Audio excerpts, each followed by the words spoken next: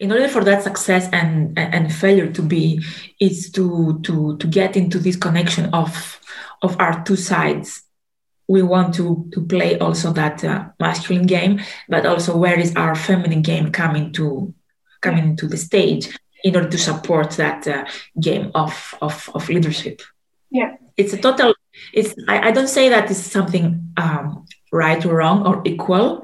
It's different, and the two can coexist, like they coexist in a couple relationship, let's say. Yeah.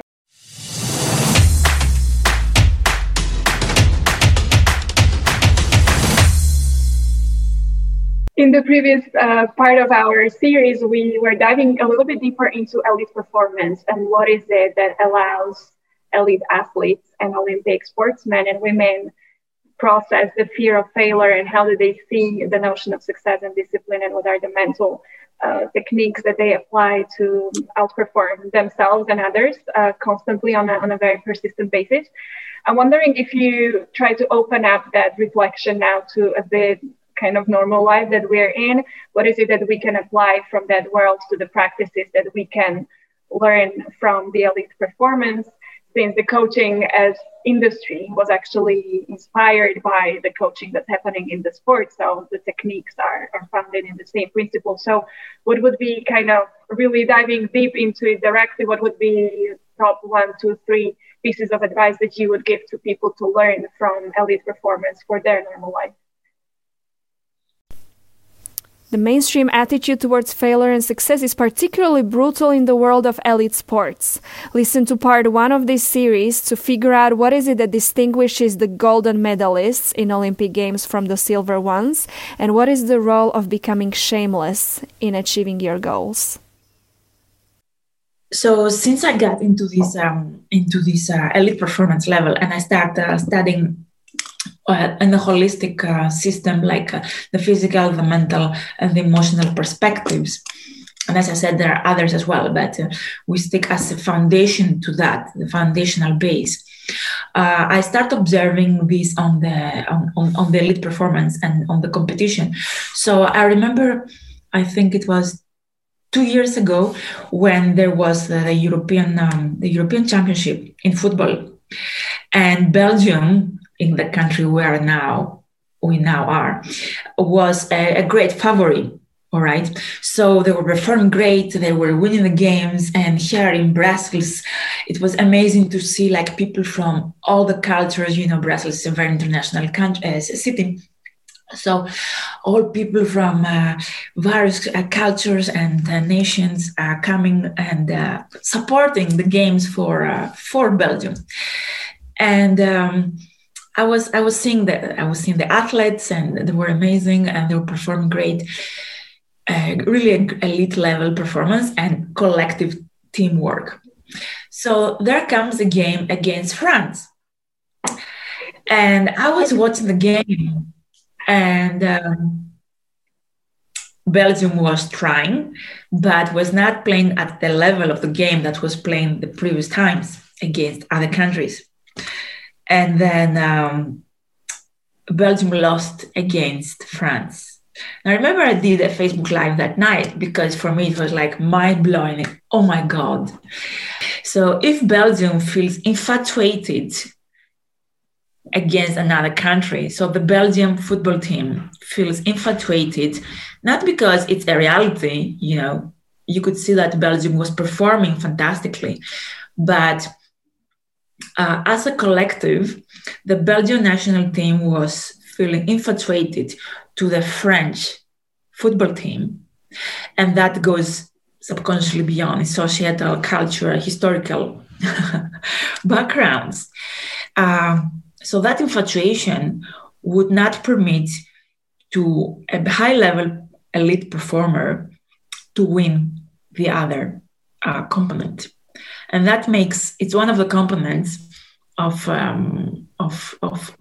maintaining that elite performance level and master that elite performance that we were discussing before. And I have seen this also in other games, also in Paralympic games.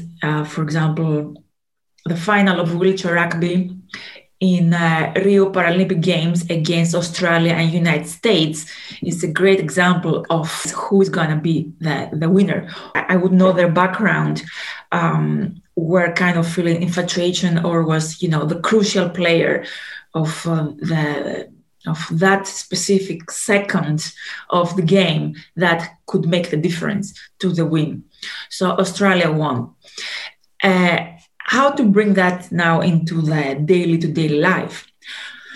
Let's say that you and me, we are in a team and we are in the same office, okay? And we have the same roles, okay? So we are not different status. We have the same roles. So our collaboration together, there are a lot of components. However, if I feel infatuated to you and I have you into a pedestal, and although you're gorgeous, you're very well educated, you are amazing at your work, and from my side, I make a judgment that I'm not good enough, I don't have so many credentials and all this, and I admire you. So seeing you as there at the pedestal and me like in a not very flattering for my spot position, I won't be able to move forward to my, what I say as career goals. As long as that we perceive other people as more or less than us, our performance will be also guided subconsciously up to these components. And maybe we have the perfect strategies. Maybe we have people who support us. Maybe we have great credentials. If we don't see that performance level, whatever we perceive as more or whatever we perceive as less play out into our daily performance, our stress levels will go higher. We will very soon end to chronic stress, chronic pain, burnout, low performance, whatever it is. Our negotiations capacities will be. So if I was negotiating with you because I have you in that pedestal, I would always back off and be very soft and not my authentic self. Yeah. Which is where the inner work is obviously the crux of the game, and which is why also I'm doing the interviews as I'm doing them and trying to dig deeper. What is it that creates the leadership that we would like to see, and what enables it for the people that we admire for the results and style also that they bring into kind of the public arena. But you know what I've been thinking? You are also admitting that oftentimes this might happen to people who have excellent education, credentials, experience, they have the discipline, the mastery, they have perfect support structures around them. So I'm wondering, what are the triggers, or what is the tipping point that actually makes it possible for them to start peeling that onion and start looking deeper and see that and be willing to do the work? Because it's not like you would be underperforming in your life and you start, going through therapeutic experiences and trying to uncovering what are the self-esteem, self-love issues. These people are typically successful, which is where your previous share about the differentiation going from silver to gold is similar to this perspective. When you already have successful people, but there is this one missing piece that is somewhere hidden very far away from how they show up in their everyday reality. It must be pretty challenging to do the work, which is where obviously the mastering of the personal development techniques comes in. So I'm wondering, what's your insights there? What is it that enables this discovering that really the last mile of transformation? One point to emphasize here that is crucial about how to maintain that success is, again, going back to what we're discussing, like why you want to be successful. Because when we perceive I want to be successful, you will very difficult admit also the failure. You will take it very hard, very deep in the heart. It will sabotage you. But when you are like a leader, an elite performer, an elite leader with a mission and a service, whatever comes in your way, you will perceive it as a milestone, as a step to your service forward, either it's a success or a failure. Yeah. So this will help you to supposedly succeed faster, easier, and maintain that. The difference, I believe, between elite leaders today is their sense of service and their sense of leadership. I could go deeper into, shadows and everything like that, but I would prefer we can discuss it another time. However, when your service is very authentic and it has a contribution, receive and give, of course, right? Because if you're there for a service to give to everyone, you're again in the shadow. You will be burned out very soon, stressed out, get collapse, actually get sick. But when you are in a service where mutually and authentically you give to the people that you want to service, your employees, your team, the society, the globe, but you also receive back as well that service, there is a mutual exchange, then you understand, you feel that you are congruent into your service, and success or failure, what you perceive as success or failure, it will not make any matter to stop you from what you want to succeed. But if I want to succeed because I want to satisfy, I want to have a status, or I have this ego about identity and to be recognized with a status, or I have many cases like that. I want to make, my parents happy or whatever like that, or I want to prove myself. That's kind of one-sided, polarized, as I call it, polarized, like success and failure. You are in one side of the game. So the service is not very clear.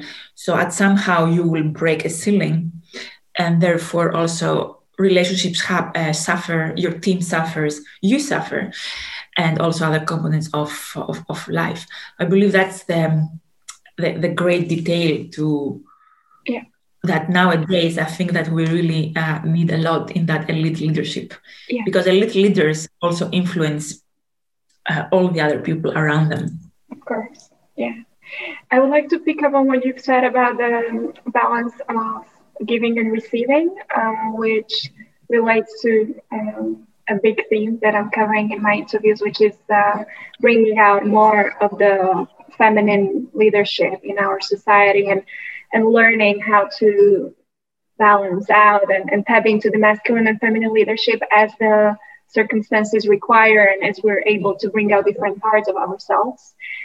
I'm wondering, how does this fit into the conversation about success and failure and our ability to tap into different styles of leadership? Because especially as women, we often have a tendency to be growing up and educated with that masculine overachieving and discipline and focus and pushing through, which oftentimes would bring us to the burnout experiences that you are mentioning. So what is the leadership growth journey that we have to go through as leaders in order to be able to maintain that elite performance without burning out, and while being able to tap into the giving and receiving parts of ourselves? I believe the first step is to be very clear and to be shameless, as we talked before, to be shameless about our highest priority, our highest value that we are pursuing. And this comes a lot from, for example, what we perceive that is missing into our life. For example, if I service feminine leadership, is because I see that there is something missing, or that we're doing against us as women towards the female style of leadership. So I see that there is a gap, there is a void. We try to become to behave like the masculine model of leadership, which can help us partly. However, since I see a void, then if my priority, my value here as a service is to influence the female leadership. So this is my big purpose, my big service, my gold medal. You see, I go to my gold medal, if you want to use this example with the sports athletes. So I'm going for my gold medal. Therefore, therefore, I realized that there is a kind of training and work to be done on that level. So therefore, I do a part of inner work, like the athlete that does his daily training. Therefore, also the masculine and the feminine energy inside of each person and in each relationship and also in its collaboration. And also my relationship with my business is always kind of a negotiation between relationships. So in order to be able to receive and give that, it's really this balance between the feminine and the masculine styles, which the masculine can be very active and can be very direct, while the feminine can be very receiving, to be able to receive and to be able also to express and to express and to make this exchange of communication. Yeah. I believe that as female, we have much more, if you want, much more power in the feminine side, that we infatuate to and we compromise, and we are really shameful to put out there. Yeah. So in order for that success and failure to be, is to get into this connection of our two sides. We want to play also that masculine game, but also where is our feminine game coming to the stage in order to support that game of leadership. Yeah, it's a total. I don't say that it's something right or wrong or equal. It's different, and the two can coexist, like they coexist in a couple relationship, let's say. Yeah, this is exactly what I want to ask you about. How can you do this very complicated transition from the masculine and feminine, from masculine to feminine way of being throughout the day? I don't know if you would be ready to share some of your examples, especially because we've shared about the relationship that we have with ourselves and how that shows up in our performance abilities and our relationship with the world. Now, in between that, there are our relationships with others and with our intimate partners in our lives, where the ability to shift from these different energy spaces and levels and ways of showing up is extremely important for the quality of the communication that we're having in the relationships, right? And so as female professionals who often tend to be pushed into that masculine overperformance throughout the day, for instance, if we forget ourselves and we go into the doing, overperforming mode, then it's rather challenging to switch and be the queen at home, right? Not even speaking about how you do the gentle dance when we are in lockdown and basically together all the time, right? 24/7, and you're supposed to be the goddess and the CEO at the same time. So how do you look at those transitions between different ways of leadership, styles and ways of being? And how can you effectively, hack that and do that very quickly, in a heartbeat? All right. Yeah, I'll try, because it's really big. It's like a science. I could write. And somebody told me once, like, let's write a book about it. It has a PhD dissertation to write about. So in a nutshell, I would say, like, how we can use our feminine side to empower also our masculine side and the other side, and the other component. Imagine like there is like a magnet. There is like a magnet, and you are the masculine, and there is one side that is masculine and another side that's feminine, and you want to bring yourself in between, in the center. Yes. Where there is no right or wrong. There is this union where there is this, as I call it, like this gold mean, this gold balance, where there are no polarities. So neither this extreme feminine, neither this extreme masculine, where the two don't find communication, but you come into that union. We come to meet halfway. So how to do it? Firstly, like inside of us. So first of all, there is this intention, right? There is this desire that I want to do this. But the easier is to, if you have like a desire and intention. Let's go into the workforce. So you want to become that leader. Therefore, you have this clear why and value. So you want that gold medal. let's say that you want to be very good at your work. So you have this desire, that's your gold medal, that's your target. And this is a daily, day-by-day game. Therefore, once you set that intention, you have, of course, that masculine side that does the thing about that desire that you set. So if the female side sets that desire, the masculine will do actions, your masculine side, which is yourself, to go and do actions that will deliver that, satisfy that desire.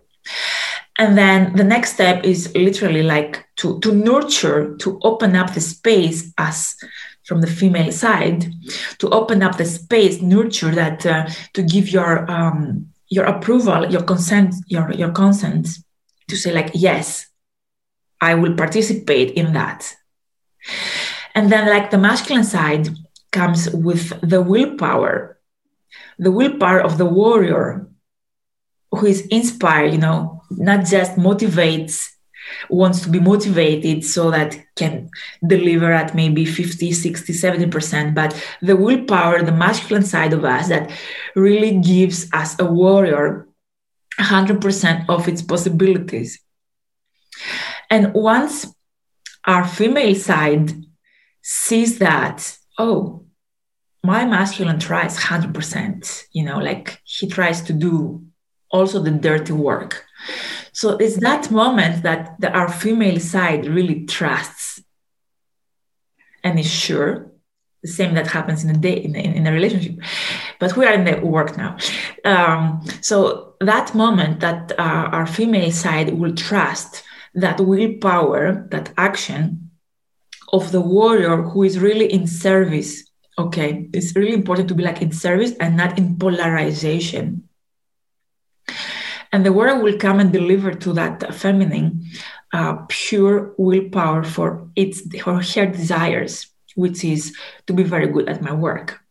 And at that moment is our female that is really necessary to open to receive what we call like unconditional love, to admit that this is what I want and to really recognize that masculine side of hers, to receive what he brought to that side of hers and to love it, to receive it, and to celebrate it. I cannot emphasize that enough, how few and how shameful we are about celebrations and about receiving.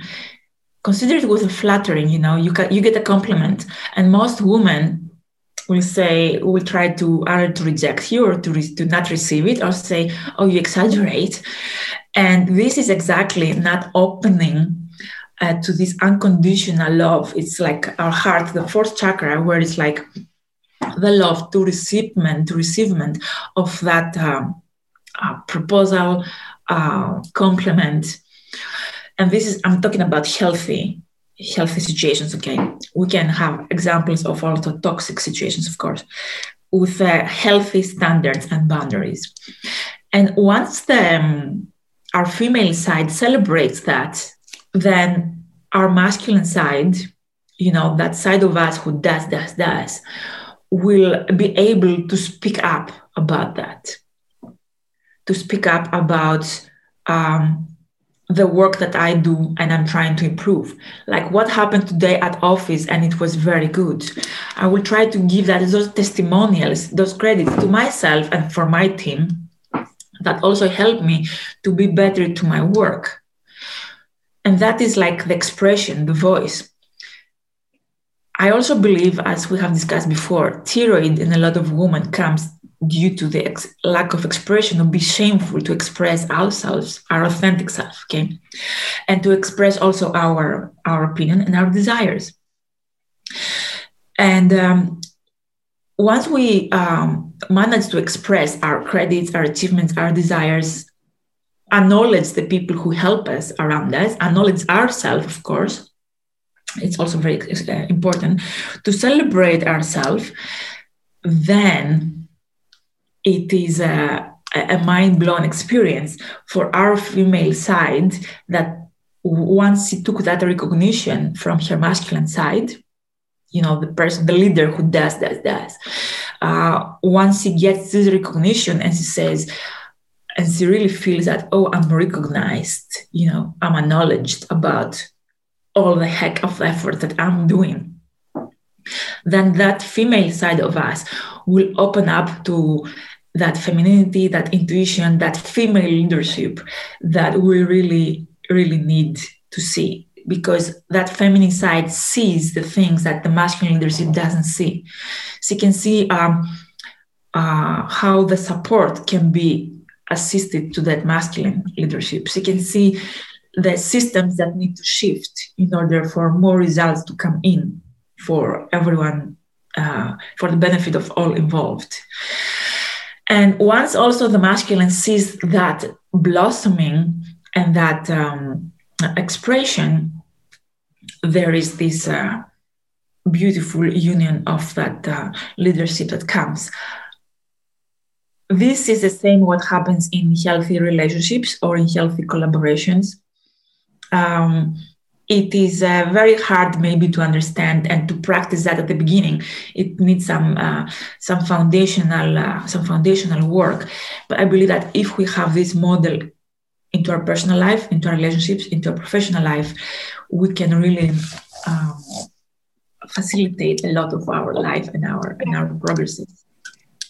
Which brings us beautifully to the last part of our conversation, which is, I feel, probably one of the ultimate challenges, which is how do you embrace this leadership and overperforming or not in the most vulnerable places of our lives where very little is under our control, such as the situations like wanting to set up a family with somebody.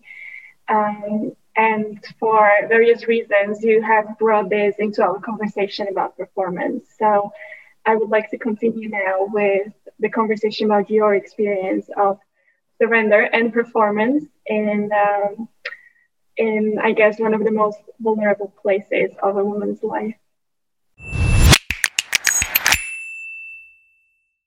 Thank you for listening. I find it super insightful. I'd be curious to hear your main takeaways in the comments under this episode. Don't hesitate to obviously check out the other parts of this series so you get a full picture of Sofia's story and what she had to share. The series is available obviously on my YouTube channel, so go and hit that subscribe button to be notified about the other episodes as well. And obviously on the podcast Lights in Europe, on all major podcast platforms, Spotify, etc. Go to my website if you are curious where else to find it. And I'll be looking forward to exchanges with you and your friends who this may be relevant for on all social media platforms as well. So thank you, and thank you for your support as well. Bye.